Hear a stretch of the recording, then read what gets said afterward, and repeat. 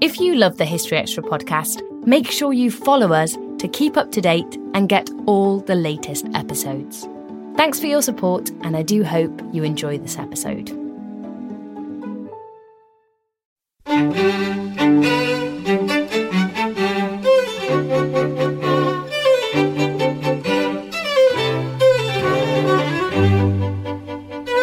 She opened her hairdresser's business in Dundee, and where she got the money to do that is an interesting story.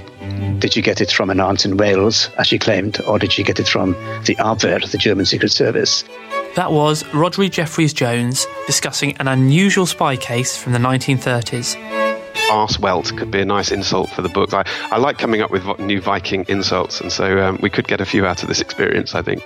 And that was historical novelist Giles Christian, who has just returned from a trip to Norway, where he was testing out a Viking longship.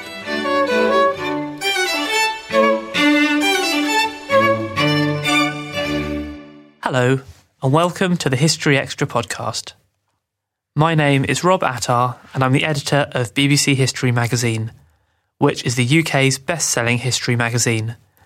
You can find it in all good newsagents and on subscription. Visit historyextra.com/subscribe-today for our subscription deals. And we also have digital editions available for the iPad, for the Kindle Fire, and for Google Play.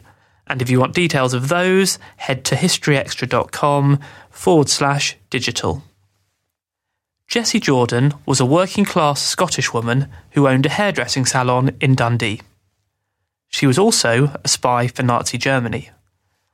75 years ago, Jordan was arrested and put on trial in Edinburgh in a case that would have ramifications for espionage activities on both sides of the Atlantic. Rhodri Jeffreys-Jones is a historian at the University of Edinburgh and the author of a new book about Western intelligence. I spoke to him a while back to find out more about the story of Jessie Jordan and how it related to the work of the Secret Services. Who exactly was Jessie Jordan?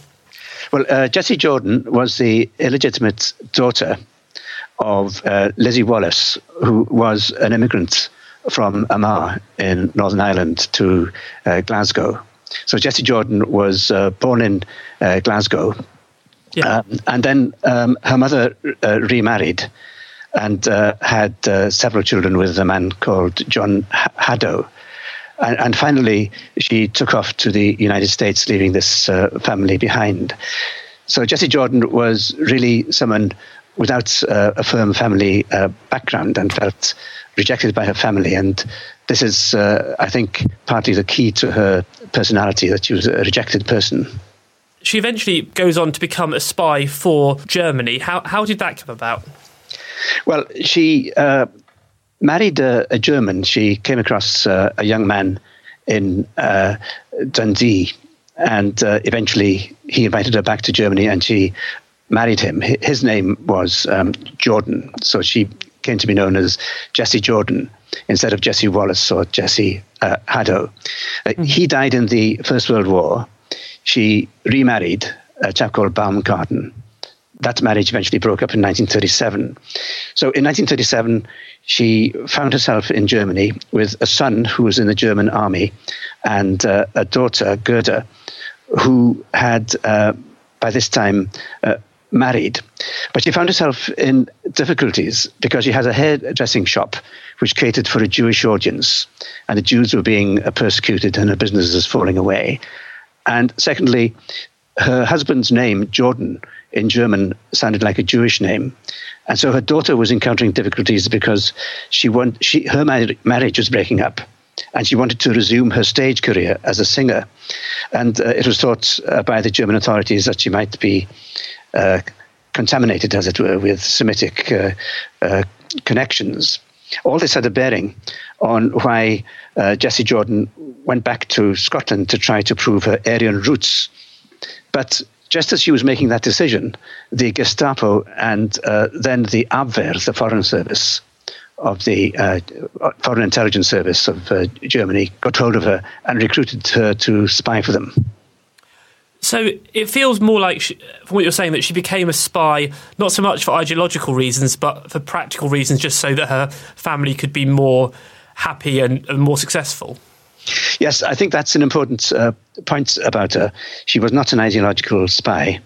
And when her defense lawyer in Edinburgh, she was arraigned for espionage. And when her defense lawyer was making a plea in mitigation, he made the point that she wasn't motivated by ideals and that she was a woman who felt she had no country. She was rejected by all. She felt she had no loyalties. She was almost a postmodern woman. And this is one of the interesting things about the case, that she lacked ideology. The second thing about the case is that she was a working class spy. And ever since the publicity concerning the Cambridge spy ring, we tend to think of our spies as being middle class or even upper class. So she was working class, but without ideology. She was certainly not one of Karl Marx's children who disbelieved in the national state and spied for that reason. But the fact that she did spy for Nazi Germany must suggest that she wasn't ideologically opposed to them necessarily. Well, actually, I think that insofar as she had any ideological inclinations, she would have been opposed to the anti-Semitic aspect of fascism.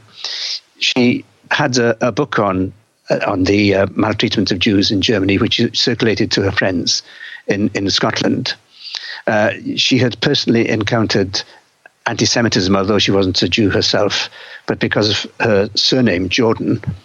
And her daughter was being persecuted because it was thought she might have non-Aryan antecedents. So I would have thought that, if anything, she was anti-Nazi because of that. But pressure was brought to bear on her by the German authorities, partly, I think, financial, and partly, as the Gestapo does, they talk to her about the consequences of not cooperating. After all, she had a son in the armed forces. She had a daughter and also a granddaughter who was named after her. She was called Jessie as well. At the time when she was approached to spy, this little girl was just 3 years old, and goodness knows what might have happened to her had her grandmother not cooperated with the German authorities. So once she came back to Britain, what kind of espionage activities did she undertake? Well, the espionage activities fall into two categories. One of them was passive. She was what they called in espionage circles a postbox. She opened her hairdresser's business in Dundee, and where she got the money to do that is an interesting story. Did she get it from an aunt in Wales, as she claimed, or did she get it from the Abwehr, the German Secret Service? In this hairdresser's shop, she received mail from various parts of the world, but in particular from the United States and from Czechoslovakia, from Prague, which alerted the local police, the postal service and so on, to the oddity of the fact that a humble hairdresser should have all this mail and parcels coming in from North America and Czechoslovakia. And what happened to this? These items of mail was that they were posted on to Amsterdam or to other post boxes in the continent, ending up in Hamburg, which was the center of Abwehr foreign operations. So these then were, she was a communications hub for the Abwehr. The second type of espionage she undertook was more proactive. She toured around Scotland and especially around naval installations along the Firth of Forth. For example, Rosyth, which is just under the Forth rail bridge. It was a major naval construction yard, and took sketches of installations as she had been instructed to do by the Abwehr, but she showed a lot of personal initiative. And she forwarded these to Hamburg. And she also travelled down to Aldershot and talked to troops down there and made sketches. Then she travelled to a village in southwest Wales in Breconshire called Talgarth.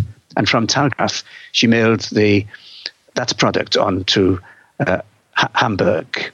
It was near Talgarth in a country house called Felyn Newydd that her aunt lived. And this was the aunt who was supposedly put up the money for her hairdresser's shop in Dundee, although MI5 had a handwriting analyst, and she thinks that the letters from this aunt were forged. But the aunt did exist. I've ascertained that by talking to the present owners of Felin Newydd. So to sum up, she did two types of espionage: proactive, acting as a spy herself, and as a postbox, as an entrepot for communications between America and Hamburg. How long was she able to operate as a spy in Britain for? Well, she started in the summer of 1937, and she was arrested in the spring of the following year, 1938. To what degree she was effective is open to question. MI6 traced her every movement on the continent. The MI5 then obtained an order which enabled it to open all her correspondence, which it did. So all the communications she sent and all those she received were opened by MI5, then carefully resealed and dispatched so that she didn't know this was happening. So the espionage she did lasted for approximately 9 months, but it was constantly under surveillance by our own security services. You mentioned earlier that they were suspicious of the fact that she was receiving all this international post. Was that how they first got onto her? No, it wasn't, because MI6 had tracked her from the very beginning. MI6 must have been... MI6 records are closed, so we don't have this. But one can deduce that MI6 were watching those people who were her controllers. And that's how she came to MI6's attention. And MI5 found out because MI6... told them. But a cover story had to be concocted because MI5, MI6 didn't want the German authorities to know that their game had been rumbled. So their preference would have been not to arrest Jessie Jordan and just to let her run and to follow her for an indefinite period, because that gave them an insight into how the German Secret Service operated. But circumstances conspired which made them feel that they were obliged to arrest her and put her on trial. At that stage, they needed to concoct a story. So they concocted a story that was a typical story. It was about the great patriotic British public being forever vigilant. So the postie, the postman in Dundee, was supposed to have entertained deep suspicions of all this mail coming from North America. And some of her fellow hairdressers got suspicious. And so the story was concocted and came up in court that it was vigilant local Scots in Dundee who had tracked down this nefarious spy, but in fact, she had been followed all along. The reason that they had to make the move and arrest her was that there was a link to a spy ring in North America, the Gustav Rumrich spy ring. At one point, Rumrich, who was a German speaker from the Sudetenland in Czechoslovakia, who enlisted in the American army, but then offered his services to the Abwehr, having read the memoir by Admiral Canaris, who was in charge of the Abwehr and had been active in World War I. This chap Rumrich offered his services and became involved in what is known as the Rumrich spy ring. Now, Rumrich had concocted a plot to capture an American naval officer and to inveigle him into the McAlpin Hotel in Manhattan and there to obtain from him documents about American naval security, which were in this officer's custody. It would have endangered the American's life, and so the British authorities thought that they were obliged to tip off the American authorities. The American authorities now set in motion a dragnet inquiry. The FBI got involved. The ace counterintelligence agent Lamphere was involved. They mopped up the Rumrich spy ring, and it was inevitable now that the identity of Jessie Jordan and her activities would become known to the German authorities, and that obliged the British authorities to arrest her in Dundee and to move her to Edinburgh for what was planned as an in-camera trial. In the event, the British authorities were spared the necessity for evolving all that they knew, because they were able to focus on her proactive espionage, the sketches she'd made, rather than on her more important activities as a postbox. Furthermore, she entered a plea of guilty at the last moment, which meant that the case did not come to be tried in court, even in camera. And so MI5 and MI6 were able to conceal what they knew to an even greater extent. Nevertheless, in one way, the cover had been blown on what had been a significant operation for them, because they'd been forced to arrest Jessie Jordan. What was her sentence? Because I'd imagine this was quite a serious offence to have committed.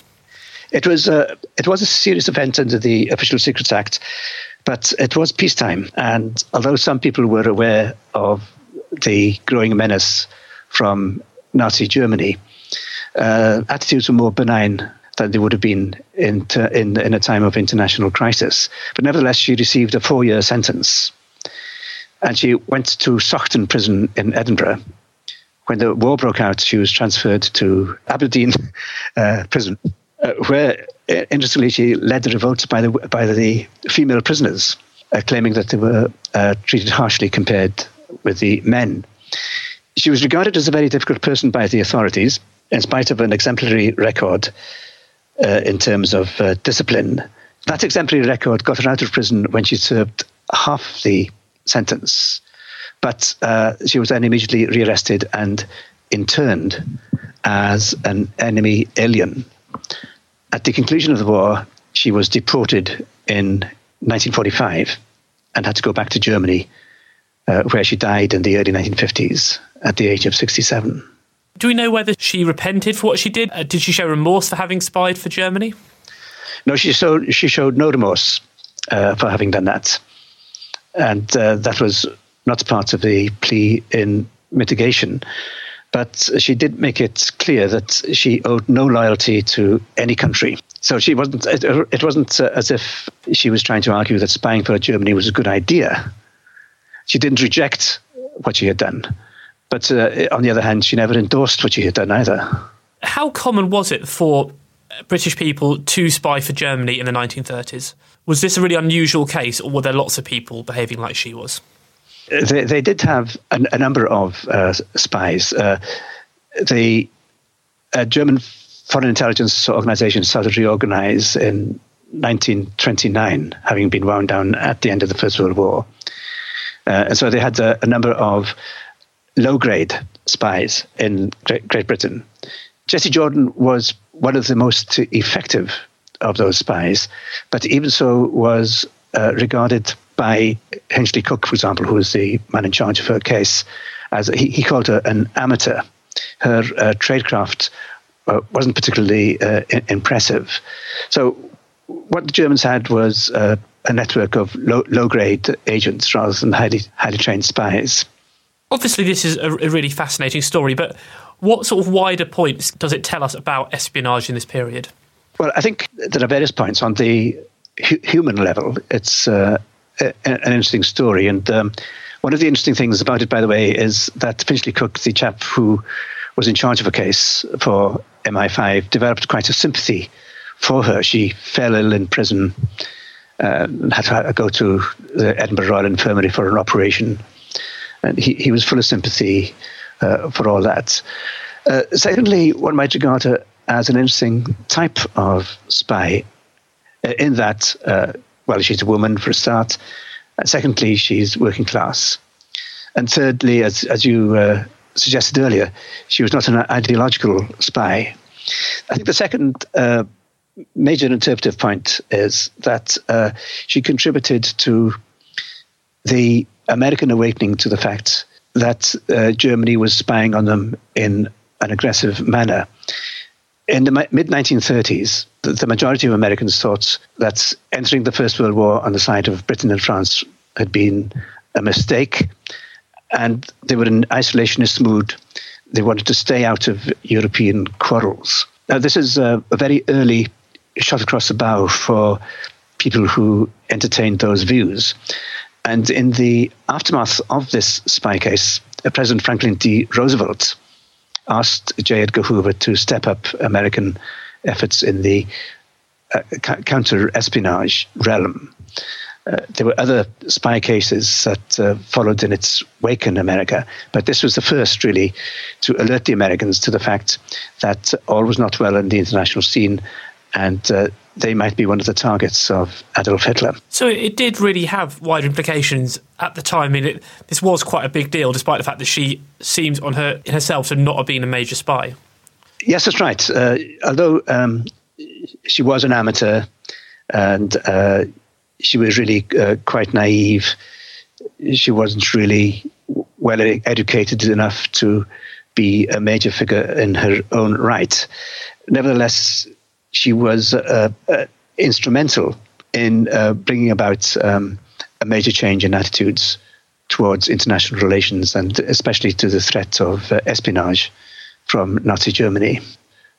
Much of the book is about British-American intelligence relations, and this is an episode in British intelligence relations, though my book only touches on it lightly. The Americans demanded that Jessie Jordan went over there to testify in court, and they sent somebody over from the FBI to interrogate her. But the British dragged their heels because they thought that Jessie Jordan was one of their assets. They didn't quite trust the Americans to be capable in intelligence matters. And an interesting dimension to this is that the Scots dragged their heels. They regarded her as a Scot, and they were quite defensive of her rights. They didn't want her to be dragged over to America and tried on American charges. They eventually agreed that the Americans could send somebody over to interrogate her, but, and this is a special Scottish touch, only if they paid the costs. So it shows that the special relationship, certainly in espionage terms, wasn't complete yet at this point.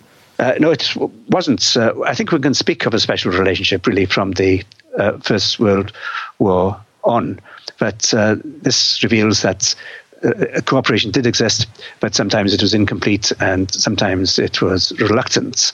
And this was the case when the Second World War started. There was a good deal of distrust on both sides, especially when it came to trading cryptological secrets. But by the end of the Second World War, the special intelligence relationship had reached a high degree of perfection. And after the war, Winston Churchill, who was heavily involved with the promotion of British intelligence, spoke of the special relationship between Britain and the United States. And I think when he identified it, that relationship was at its peak, and the subtext there was the special intelligence relationship. That was Rhodri Jeffreys-Jones. His book, entitled In Spies We Trust, The Story of Western Intelligence, has recently been published by Oxford University Press. This episode is brought to you by Indeed. We're driven by the search for better, but when it comes to hiring, the best way to search for a candidate isn't to search at all. Don't search, match with Indeed. Use Indeed for scheduling, screening, and messaging so you can connect with candidates faster. And listeners of this show will get a $75 sponsored job credit to get your jobs more visibility at Indeed.com/HistoryExtra. Just go to Indeed.com/HistoryExtra right now and support our show by saying you heard about Indeed on this podcast. Terms and conditions apply. Need to hire? You need Indeed. When we think of the Vikings, it's hard to escape the image of one of their ships cutting through the waves on the way to raid some poor unfortunates. But what was it actually like to travel in one of these vessels? Well, one person who might have a better idea than most is historical novelist Giles Christian, who has just returned from Norway, where he spent a few days on board Drakon Harald Hafagre, which is the largest replica Viking ship to have been built in modern times. I caught up with Giles recently to get the full story, and began by asking him how he'd come to be involved in this adventure. Well, it was about 2 years ago. I was actually on holiday in Norway. We've got a little house over there on the fjords, just about 45 minutes south of Bergen. And there I was when a friend of mine sent me a link that he'd seen online, and it was a chap called Professor Stephen Harding of Nottingham University, who's done great work in the area of genetics and the Viking legacy in England, specifically in the Wirral in Liverpool, which obviously has a rich Viking heritage. And he was looking for volunteers to get involved with the rowing of a Viking ship. Now, this was... I could hardly believe my luck, really, at the time. Obviously, I was fairly into Vikings. I've written a series of Viking novels. And so when I saw the opportunity to get involved and row a real Viking ship, I jumped at it. How long were you on the ship for? Well, it was actually we were only in and around the ship for 3 days, although we were off the ship, in between times. It was just, we were just rowing the ship. And the whole thing about this thing is it's the largest replica Viking ship built in modern times, and as such it has to undergo loads of sea trials. And so what we were doing, our job was to help the skipper and help the guys that built the boat kind of work out how it deals with the sea and what you can do in it and what you can't do in it. So we were the guinea pigs, really. And how did they build the ship? Did you have much of an idea about the construction process? Yeah, it's absolutely phenomenal undertaking. This thing is huge. That was one of the things that struck me when I saw it in real life, was just how enormous this thing was. And there were, in fact, larger Viking ships than this in the Viking times. But this was what the sagas used to call a 25 cess, which is a ship with 25 sections. And which means like there was 50 oars and 2 man to an oar. This thing's enormous, 114 feet of oak, 27 feet on the beam, and displaces 70 tons. And so it's huge.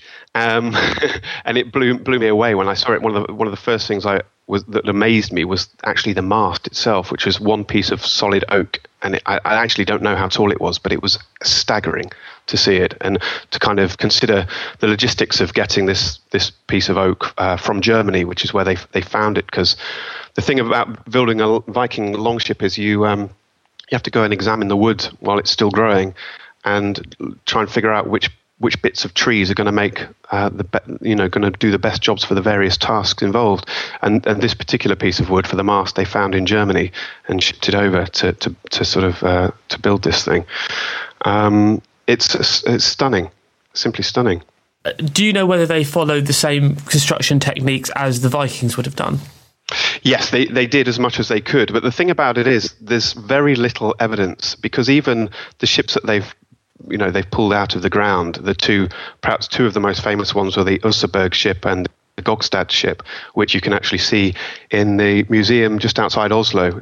If anyone gets a chance to go to the Viking Museum outside Oslo and see these ships with their own eyes, it's absolutely stunning. And actually it was a trip like that inspired me to start writing my Viking novels. But the thing about it is, when they pull these things out of the ground, they're squashed and there's bits missing. And even though there were thousands of ships like this built in the Viking Age, only a few have been found. Actually, only 13 have been found in Northern Europe. And they're in pieces. So when they're being put back together again, there's a lot of conjecture and there's a lot of interpretation used to try and put these things back together in the way that we think they were put together. So you have to... what do you do when you're constructing a Viking ship in this day and age? Well, you look at what we've already found, you look at what's been buried and dug up, and you try and figure out how these things were put together. You then look for references in the sagas, and you look for references in foreign contemporary sources from the Viking Age. You look at visual representations of Viking ships, and you talk to people that sail square-rigged ships today, and there aren't many of them. So it's the whole combination of combined knowledge that went into trying to put together this Viking ship in a way that feels right for the period. Interestingly, some things we couldn't do, or the shipbuilders couldn't do. For example, all the rigging, of which there's an enormous amount. Usually in Viking times, I think most rope was made out of, for example, seal skin. And these days, you just can't go around killing that many seals to sort of make rope. So they made the rope from hemp, which was certainly available later on in the Viking Age, but perhaps not in the early Viking ships. Likewise, the sail was made of silk.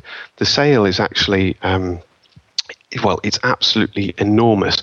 It's something like 3,200 square feet of pure silk.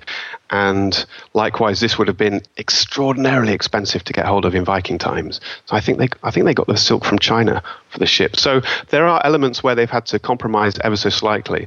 But when all's said and done, I think you can say it's a Viking ship. And what was the experience like of actually sailing it? How did it handle on the water? Yeah, this is another thing that they don't really know yet, is how it's going to handle in heavy seas. We were really at the cutting edge of trying this thing out. They haven't been able to take it out in open water and sort of high seas yet, because there are obviously laws about these things. But the thing is, it's very hard to get certification for a Viking ship these days, because it's a pretty unique vessel. So it has to go through all these tests. What we were able to do was row it in sheltered waters.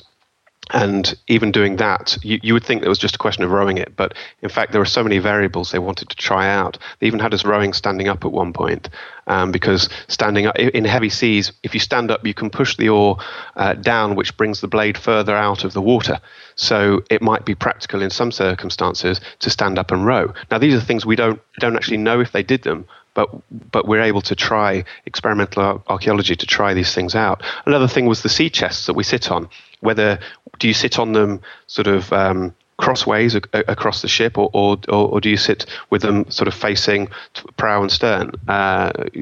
Is it 2 men to an oar? Is that better than 1 man to an oar? Now, we tried both, and we got ever so slightly more speed from 2 men to an oar, but not a great deal. And I think the skipper would have decided in the end that it was more beneficial to have 2 shifts. So the first crew would row with just 1 man to an oar, and then you could put another set on the oars, and you could go for twice as long without having to rest. And that might have been more beneficial than going a little bit faster by having 2 men to an oar. So there are all these things that we're actually trying to figure out, which we just don't know because the evidence doesn't survive. I guess in Viking times, sailing these things and rowing these things was so commonplace that nobody bothered to write this stuff down. What kind of speed could this ship go, do you think?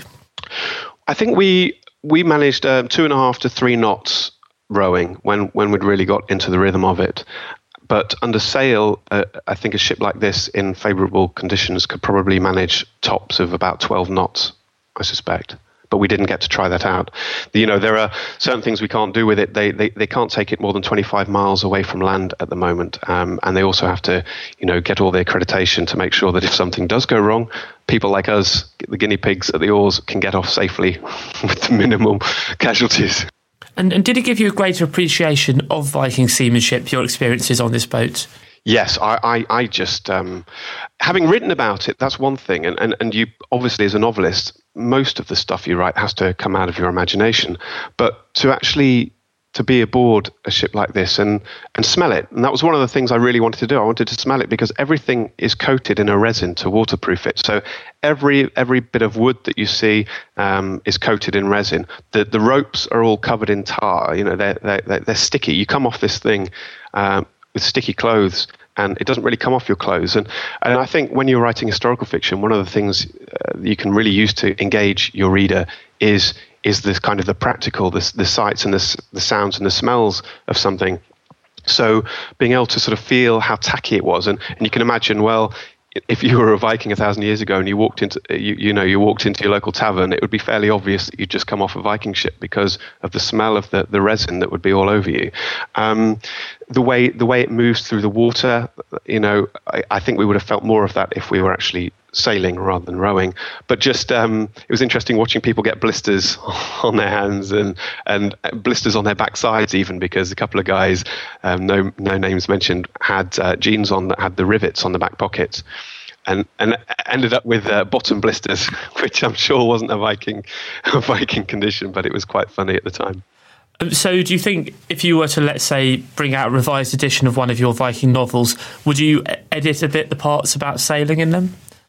I guess I probably would, but I'm not going to need to because I'm actually writing a new Viking novel right now. So, and I'm actually setting it in the place that we went to. So I get away with saying that this whole thing was for research purposes. That kind of kept my wife happy. And will there be bottom blisters in a new novel?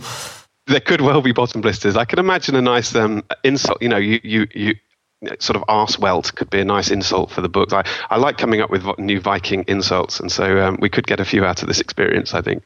And if the ships are able eventually to go to the high seas, are you going to get back on board? Well, it would be an honour to be asked to get further involved in this and actually take it sailing. I did tell the skipper that I would get him in one of my new books. He wanted me to put him in as his name was Carsten, so he said, could I get a mention of Carsten the Strong in one of the new Viking novels? I think that can be arranged if he gives me one of the sea chests to sit on while he rows this thing. But they're hoping to take it over to New York. They'd eventually like to take it to Constantinople, to Istanbul, which was obviously the old Miklagard of Viking legend. So they have very high hopes for this ship, but of course it's all pending on whether it passes all the various tests and doesn't actually sink. Which at this point no one knows. You could take it out in the high seas and it could sink. Who knows? I suppose there wasn't much safety on board a Viking ship. I don't think there was. I think you'd put your trust in the gods, and you would carry your Thor's hammer. Everybody seemed to have a Thor's hammer or some piece of Norse jewellery or symbolism about their person on this thing, which is quite interesting to see. We've come very far, but people are still superstitious, especially around the sea. And did you all dress as Vikings during the trials? We didn't dress as Vikings. Some people did. We were at a place called Karmøy, which is just next to Haugesund on Norway's west coast, and there was a Viking festival on at the time, so there were many Vikings walking around. But those of us that were volunteers, guinea pigs to row, we were just in normal civvies. And your latest book actually deals with quite a different period, the Civil War era. But do you see any parallels at all between these two parts of history? The parallels between the Viking series and the Civil War series, well, I think probably the biggest parallel is in camaraderie, and I think that's just a thread that runs through both series. Men being involved in sort of huge events and sort of being fearful, but how they kind of get by that with the black humour and the camaraderie of a group of fighting men. But the series are very different. The Viking series is a bunch of Vikings doing pretty ghastly things, and in some places seeming to enjoy it rather too much. But the English Civil War books are more of a family saga about two brothers and a sister who are torn apart by circumstances of the English Civil War. So they are really quite different, yeah. I'm sure we have several of our listeners will be fans of your works. What can they expect from your latest book? The book that's out at the moment, or the book that I'm writing now? The book that I think is published around now, isn't it? Is Volume 2 in the Civil War series. Yes, so Volume 2 in the Civil War series, in the Bleeding Lands series, it really focuses on the two brothers, Mun, who's Edmund, Tom, his brother, and their sister Bess. And in the first book, Tom was quite a dark character. He was motivated really by thoughts of revenge. Edmund Munn was more of an idealist, and he was always going to fight for the king and do his duty. And Bess, in this novel, well, her sort of driving motivation is to somehow reunite the family. The family's been through a lot. I don't want to give away any spoilers, but there's been a great deal of tragedy, and she believes that if she can bring her brothers back together, get them back under the roof of their home, share house, then something, things might begin to get better. And what do you think that a historical novelist such as yourself can add to our understanding of periods like the Viking era and the Civil War? Well, I think putting a human face to the period is probably our greatest contribution. Putting people in the moment. The best emails I get are when people write to me and say they felt as though they were part of the fellowship of Vikings, or they felt as though they were riding into battle at Marston Moor. And I think that's what we can do, just kind of there's a lot of non-fiction that's brilliantly written these days, and I think that's a great change for the better. But as a novelist, you get to draw on so many anecdotal stories and sort of put them together and fill in the gaps and create a world that the reader can hopefully inhabit and feel like they inhabit. That was Giles Christian. And as we've just mentioned, his latest book, Brothers Fury, is out now, published by Bantam Press. And his Raven series of Viking novels are also still available from a number of retailers. Speaking of Vikings, our latest issue leads with the story of Sweyn Forkbeard, who became the first Viking king of England exactly 1,000 years ago. Also in the issue, we visit the Mary Rose, we explore China's contribution to the Second World War, and reveal the joys and sorrows of a Georgian marriage. You can get hold of the July edition in all good newsagents and digitally. And that's almost all for this week. Do get in touch with your views on podcast@historyextra.com, and we will do our best to read out some of your messages in future episodes. And you can also follow us on Twitter, we're at History Extra, and you can like us on Facebook, facebook.com/History Extra. Next week, we'll be talking about China in the Second World War and royal babies. It's an episode not to miss. The History Extra weekly podcast was recorded in Bristol and produced by Jack Fletcher.